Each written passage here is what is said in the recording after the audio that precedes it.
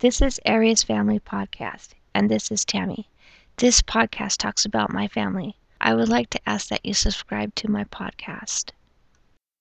Today, I'm going to talk about how Aries came to be. I've been having this longing for a baby for some time now, and finally decided to talk to Marvin about it.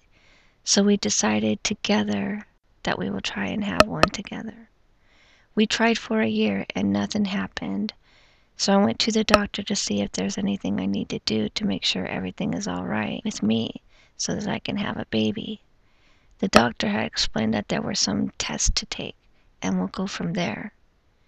So everything seemed all right. So then my doctor had suggested about going to a fertility specialist. So I went to see the specialist and everything was almost all right.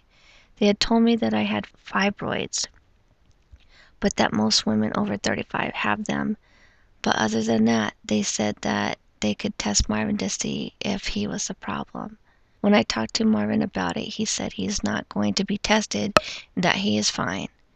And a couple months later, I found out that I was pregnant. Thanks for listening.